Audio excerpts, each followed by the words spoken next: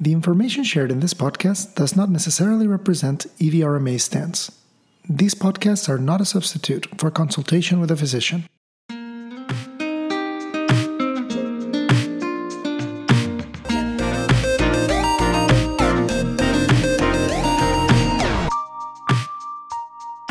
Hi, welcome to Fertilipod, a podcast by EVRMA.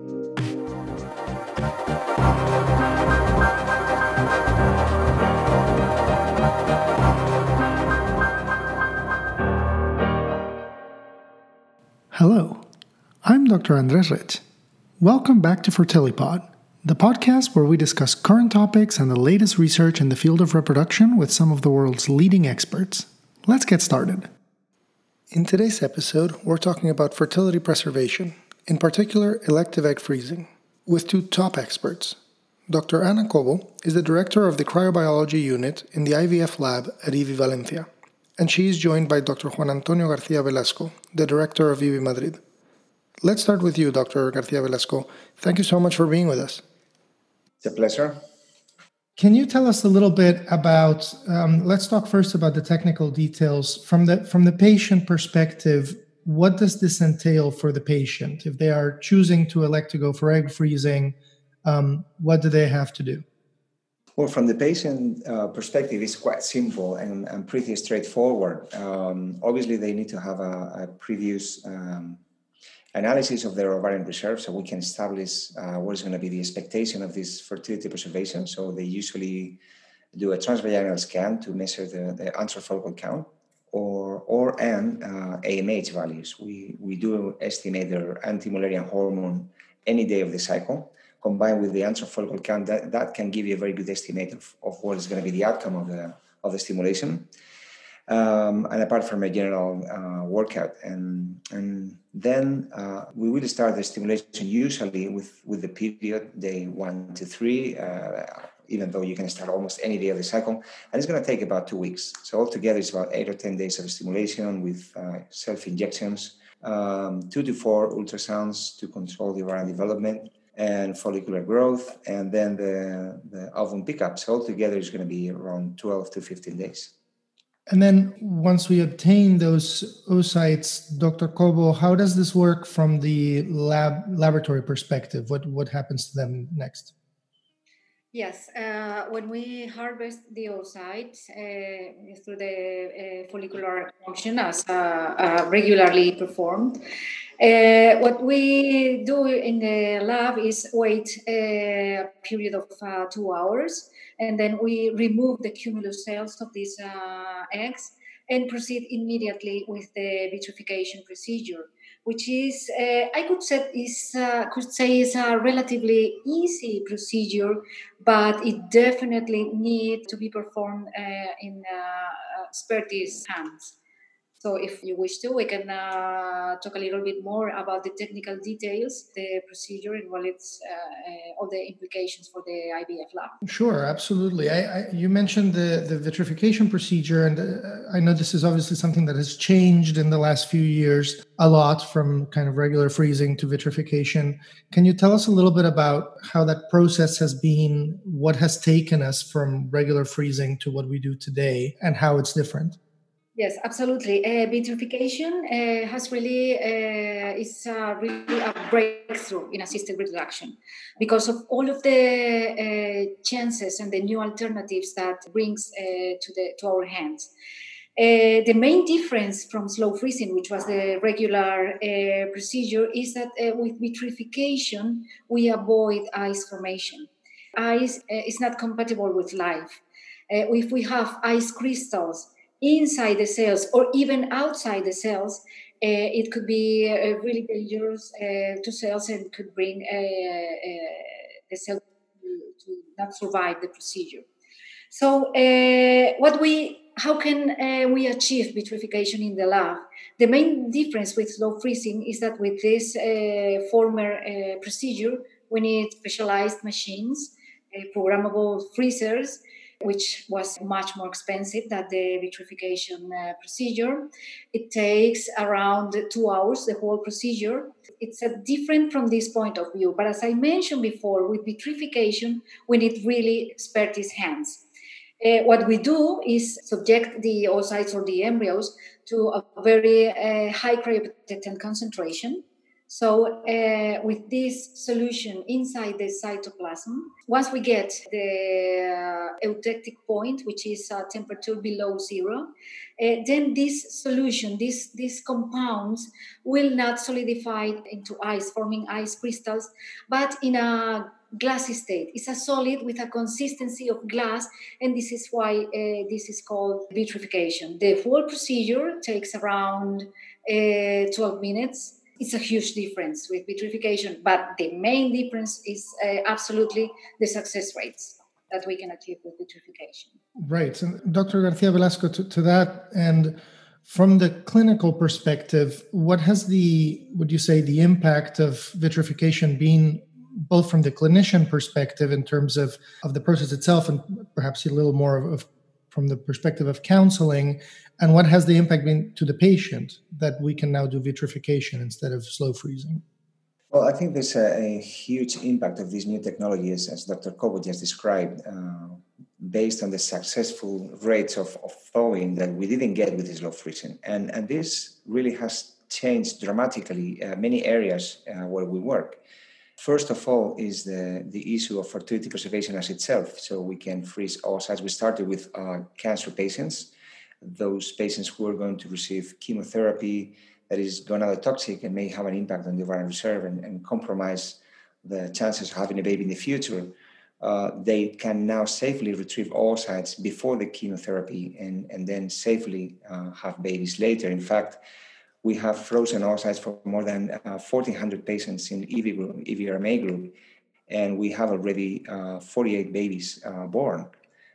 So that's a routine technology that we use in this particular group of oncological patients. But not only that, I mean, there's a huge impact also on social fertility preservation, a huge demand from women who postpone maternity until when they want to be ready, or they are ready to have a baby, or when they can have a baby. And they have this pressure from not only from society, but also from biology. And they know that after a certain age, it's going to be very complicated to be pregnant. So there's more and more women coming to freeze oocytes because they want to reduce this pressure and just freeze the oocytes, continue with their lives, and when they're ready, come back and use the oocytes and have a baby. Also, within what we do on a daily life, we have been able to avoid OHSS. And one of the reasons to avoid OHSS is because we can use agonist trigger, as we all know. For those of you who are working in ART, that if you do agonist trigger, you have to freeze. And now we can freeze oocytes, we can freeze blastocysts, and the survival rate is going to be beyond 90 or 95%. Also, it has allowed us to accumulate oocytes in those poor responder patients, and we can accumulate oocytes or embryos, pooled embryos, and then do a PGTA cycle in the future if needed. So there's a huge variety of indications where patients do benefit from this big jump in technology that was vitrification. That's right. And it seems that from what you're both saying, vitrification has really been clearly one of the biggest breakthroughs in the field of fertility preservation in general, both from the egg and from the embryo perspective. This is a question perhaps for both of you, but Dr. Ana Cobo, if you don't care starting, what role would you say EVRMA has played in the development of this technique? What are some of the key studies that have taken us to where we are today? Sure. Actually, we were the pioneers in Europe to bring this technology to our labs. We started in 2007. I have to say that this technology developed basically from the animal field because, as I mentioned before, the material necessary to do slow freezing is too expensive. So they started to research in this field. And there was a Japanese group. The leader was Dr. Uwayama. And they were working in a special device called the cryotop, which add one of the latest developments in the vitrification procedure, which was the minimum volume. It means that we load the samples in the device within minimum volume. So I have to say, it was probably 2005, if I remember well, they published a study with the application of this special device with cancer patients. And then that was when we got interested in this special device, and we started this procedure in our labs here in Valencia. Actually, if I remember well, in 2008, we published our first study, which was conducted with donors oocytes, and we compared the embryo quality developed with fresh and vitrified oocytes from the same cohort, and these oocytes were inseminated with the same semen sample. So it was the perfect scenario to compare the potential of these vitrified oocytes. So this was really the first, I would like to say, the first stone which bring us to the scenario, the actual scenario that we are.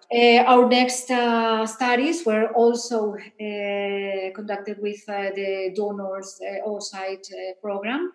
So the next most representative study was the clinical trial, the randomized clinical trial, in which we demonstrate the effectiveness of this procedure. And then, if Dr. Garcia Velasco may comment, we started the publication with fertility preservation, either for social freezing or with cancer patients, and lately in endometriosis. Yeah, no, I think it's as you said, it's one stone after the other. So you started to develop the technology in Europe and brought it from Asia, from Japan, as you just mentioned. And I have to say, as a clinician at the beginning, I was very skeptical, and then when you see the results, it was extremely convincing. Everyone was, I have to say.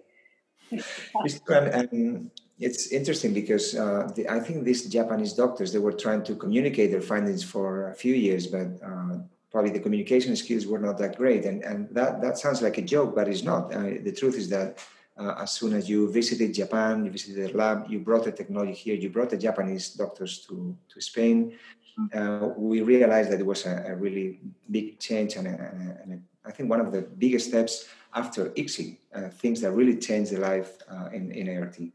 And as you just mentioned, you started with the papers on donor egg vitrification, randomized control trial to convince that there's similar fertilization rate, implantation rate, and live birth rate. And then we went on to a series of papers that we have published around 10 papers on this topic in the last 10 or 50 years. So in cumulative experience on social freezing, the first patients that had babies after cancer treatment and freezing the eggs prior to this chemotherapy.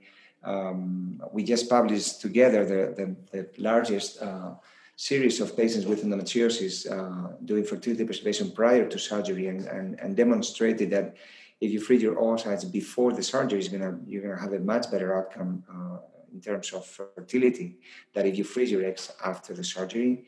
And all of these different indications that we have been discussing today. And I think it's a great tool that if it's done in a great lab with experienced hands, it's going to provide you as good outcome as fresh oocytes, but with the benefit of stopping the clock. We're going to get back to the whole development and research part of it, but from the patient perspective or from the counseling perspective, if you're a clinician, who is this for? Why is it so important? And who should consider elective egg freezing? Well, that's a good question. And in fact, Dr. Kowa and myself published a few years ago a paper with a very, I would say, provocative title saying, "Should all women freeze their eggs?" And of course, this is not for all the women in the world. It doesn't make any sense, mainly because most women will have babies without the use of ART. And we hope that stays like that for many years. But the truth is that there's a huge pool of patients or women out there that may benefit from this technology. And I think the biggest indication today is elective social freezing, as you just mentioned. And elective freezing, due to social reasons, I think it's an increasing demand. And I think it's a beautiful way to reduce the pressure on women to be forced to have a baby when they don't want to have a baby yet, or when they don't have a partner that they are convinced that they want him to be the father. And this is a daily conversation on the clinic. You talk to patients, and when you ask them what's the reason to freeze your eggs, the main reason is not my professional career. It's not my I want to travel, I want to do it. It's not like that. The main reason is I don't have a partner with whom I can have a kid, and I don't want to go too fast in the decision-making process when I meet someone that I want to have a family with. So by freezing the eggs, they reduce this pressure. But then I think there's a crucial point here that we as clinicians have to be very, very clear and very careful. And it's mainly to avoid over expectations. I think we have generated enough data today that is a great tool to counsel these women. And I think they have to be fully aware of what is the thawing rate and what is the success rate according to your age. So it's not the same freezing oocytes when you're 32 than when you're 37 than you're 41. And I think this is very important, not to say yes or no to freeze the eggs, but to be aware of what is the possibility that if I come back to your clinic and I want to use my eggs that I froze when I was 38, what is the chances of them to survive? And what are the chances of having a baby according to the number of oocytes that I froze? Not the same if you freeze 5 oocytes that you freeze 15. So all of these numbers and statistics, I think they need to be clearly discussed with the clinicians. And probably this is the best way to provide a good care to our patients. And then, of course, there's a huge amount of other indications that we discussed. But I think elective social freezing is becoming something that is more social than medical, to be honest. And still, these women come to us because they know someone who did it. They don't come to us referred by a doctor, unfortunately. And this is what probably we should think ahead. Thinking in the future, I think the future of OBGYN doctors will be to counsel women not only on HPV vaccination and cancer prevention, but also on fertility counseling. And I think part of the route visit to your OBGYN would be a short question, have you considered having babies, yes or no? If they don't, that's the end of the conversation. But if they say yes, but not now, maybe that's a moment to explain briefly what it's ovarian reserve, or the chance of having a baby beyond 35, and maybe to consider this. Still today, women come to us because they met in a dinner, in a party, or at the job, someone who did this procedure. And sometimes the ideas that they have, they come from the web, and sometimes these over expectations are there, and we have to sometimes to tune them down a little bit. So I think it's our responsibility to educate the society, educate our colleagues as general doctors and general OBGYNs, and provide them this information and this training so they can properly educate the patients. There are 2 papers published not long ago. One was a huge questionnaire done in Australia in university students, and the other one was among US doctors, and was asking simple questions about, do you do this? Do you counsel your patients about fertility? And what these 2 studies demonstrated is a huge lack of knowledge, to be honest. And there is a big need of education that is being demanded by especially by our colleagues, saying, I need more time, but I need also more information on how to explain this to my patients. Yeah, see, if I may add, the mean age at which they are coming to have their oocytes vitrified is a confirmation of this that you were saying, because the mean age is too old, is 38. So this is typically the population that we should consult for fertility problems. So I think there is really a need for these information campaigns for them to come earlier to have their oocytes vitrified for fertility preservation. I would say in our last studies, we have analyzed the number of oocytes we need to vitrify to achieve a baby according to age. And as you said before, even if you can, a patient with 41, 43 years old can achieve a baby, the possibilities are really, really low. And this is clearly shown in the curves we have published. So this is a reality. Sadly, they are coming too late for fertility preservation. Because we know from the biological point of view, the possibilities are really, really high if they come earlier than in the early 30s. That's a reality. Absolutely. And in fact, I found it very interesting. There was a recent publication from or press release, I guess, from the Spanish Fertility Society that in the latest data they had from 2018, about 10% of births in Spain came from IVF procedures, which is incredible. It's very impressive. Yeah. And I don't think clearly that this is because so many more people than before have fertility problems, but rather because a lot of people are definitely using fertility services to preserve fertility and to get pregnant later, and are also more aware that all of this is available.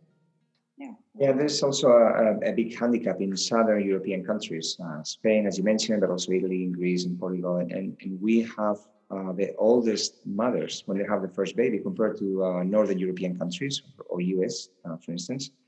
And this is a big issue. I mean, this is a social problem that is affecting medicine and ART.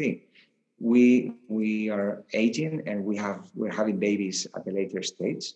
And there's a big disparity between social life and biology, as Dr. Cobo mentioned. When you talk to a patient at 40, she is socially very young and she has still in front of her a future, and she's starting a family, and she's running marathons, and I mean, she's still extremely strong and with a bright future ahead. But from the biology point of view, at 40, the ovaries are all near the end. And this discussion is a daily discussion with our patients because no one told them in advance. They didn't tell them at school. They didn't tell them in the annual checkup. And I think this information has to be disseminated. I think we have to do this because otherwise we will always think, okay, well, maybe if I'm 40 and it's not so easy to have a baby, then I do an IVF cycle and that's it. And we know it's not like that. I mean, you have to have good oocytes. So elective freezing is going to help in that, and it's actually helping today women who postpone maternity, maybe not for too long, but maybe for 3 to 5 years. But if you freeze at 35, you can have babies at 40 with the eggs of 35, which is a huge difference from the clinical point of view. Yeah.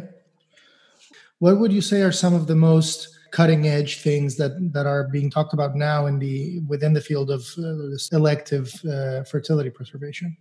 Well, I think, and here we have Dr. Cobo, which is an expert in the technology, but what I'm seeing towards the future is that most of the labs are trying to go into this automation and trying to simplify the procedures by having machines doing what it's being done by hand today. And now we'd like to hear Dr. Cobo's comment, but I think oocyte freezing is extremely sensitive procedure. It's not as embryo freezing or sperm freezing. And I think the technology has still a long way to be developed, a machine that is efficiently freezing oocytes. I think we are always looking ahead and with our eyes open to see, what is the technology today. I think it's going to be not so easy. And especially because in the future, if we are dreamers, we may expect that egg freezing could be a commodity, and you can go just to the next corner and just get your oocytes out and frozen in a simple device that can be in any office, and then you freeze the oocytes and you can wait for the future.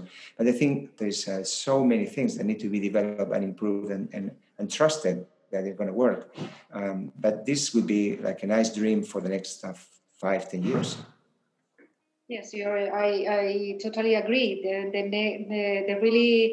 The real challenge right now is the automation of the procedure, because as I mentioned before, the procedure is really easy and simple, but you need really expertise hands. And I would say that the main drawback of the vitrification procedure is the lack of standardization. Not everyone doing vitrification, not every lab in the world is achieving the same results. And then the question is why?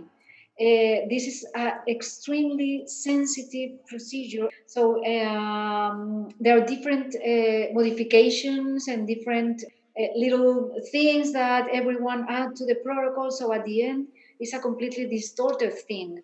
And this is really a huge problem. So since the more than 10 years, I've been, people come to us just asking why is it we cannot achieve the results you achieve. So they came to our labs, they watch, they see all of our procedures, and then I don't do this thing like this. I mean, there is a really need of a standardization.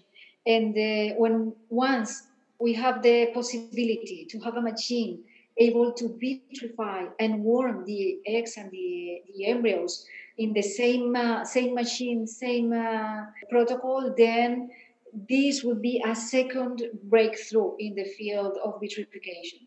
We really need standardization of the protocol. And there are, of course, things brought into the table right now, like the use of slash liquid nitrogen, which is much cooler than the regular liquid nitrogen. It's around minus 200 degrees Celsius or below. And as you, when you mentioned before that our dream would be to have our oocytes or even sperms liquefied I mean, like easy everywhere. In Israel, they are working in lyophilization. So probably this would be the future. In my opinion, it's too far away still, but probably you could come to your home with your sperm or eggs just in an envelope and just store them for whenever you want to use them. Last week on the podcast, we had Dr. Emily Osman from Army, New Jersey, who was talking to us about the use of slush nitrogen in embryos, yes. And it was actually very, very interesting. Also, a couple of weeks ago was the ASRM conference, the ASRM Congress, and there was a couple interesting oral presentations about what Dr. Garcia Velasco was talking about earlier in terms of success rates and kind of actual return rate, how much people actually use these eggs that they have frozen before. I'll tell you very briefly about one of them that I found very interesting. It was from NYU, from New York University. And they basically looked at a relatively small sample of 231 patients who had essentially done elective egg freezing just for social cryopreservation. And they reported, they said this was the first study to actually report final outcomes for how many of these patients actually come back and use their eggs. And they reported a utilization rate of 38.1% and a no-use rate of 58.9%. My first impression was that 59% no-use rate was kind of high, but then I thought actually a 38% utilization rate is huge, considering this is something you do more or less preemptively. And it was pretty similar across age groups. Now, I know this is the first study to actually look at that, but do you have any data from within your groups that is similar to this, different? What is your experience, and how many of these patients actually come back to actually use these eggs, and what are their success rates? Yes, in our experience, or in our publication from 2016, if I remember well, for elective fertility preservation, the return rate was around 12 to 15%, and probably it is because this is they are coming to use the oocytes, but our mean age for vitrification was very high. So probably in this specific population, they finally have not found the right partner, or there are many reasons why that could explain they are not coming, but it's much lower in our hands. It's around 50% the return rate in elective fertility preservation. But when there is a specific condition like endometriosis, as we recently published in our study from this year actually, the return rate was around 50%. So half of them have returned to use their oocytes, because they have a condition that could be potentially harmful for the ovarian reserve. So in this specific population, they are coming earlier to use their oocytes. So the reasons why, I don't know, maybe Dr. Garcia Velasco has another explanation or another point of view why our return rate is much lower than those results that you just comment. I fully agree with you, Anna, and I think that the return rate is very much correlated to the reason why you freeze. And this is why elective freezing, most of these women will never come back. More than half will never come back to use their oocytes. Some of them will find a partner and will get pregnant spontaneously. Some others will never have babies, but they want to reduce the pressure that they have on themselves. But if you freeze for an indication, as you mentioned with endometriosis, this freezing is part of the treatment. So they know endometriosis is kind of eating their ovaries, it's destroying their healthy ovarian tissue. They want to have a baby. Maybe they need to do a surgery or maybe postpone it for a few months or a few years, but they want to come back. So that's why I think we found a very high return rate, as you mentioned, around 50% in women with endometriosis, and very low in elective freezing, and also low in oncological patients, which is around 10%. And again, the reason is that oncological patients, when they freeze, they are significantly younger. Mean age is around 32, 33 years. So they're young. A lot of these women will get pregnant spontaneously. The difference between the work from NYU and ours, I think it also depends on for how long you do the follow-up. So if you remember, the first time we looked at this data, the return rate in elective freezing was only 6%. The longer we wait was up to 12%. And if we keep looking at this data, it will become probably 20, 30%. I think it's a matter of how much time are you observing these patients and how long is the follow-up. That's a great point, actually. How long it's been since the retrieval is key to analyze utilization rates, of course.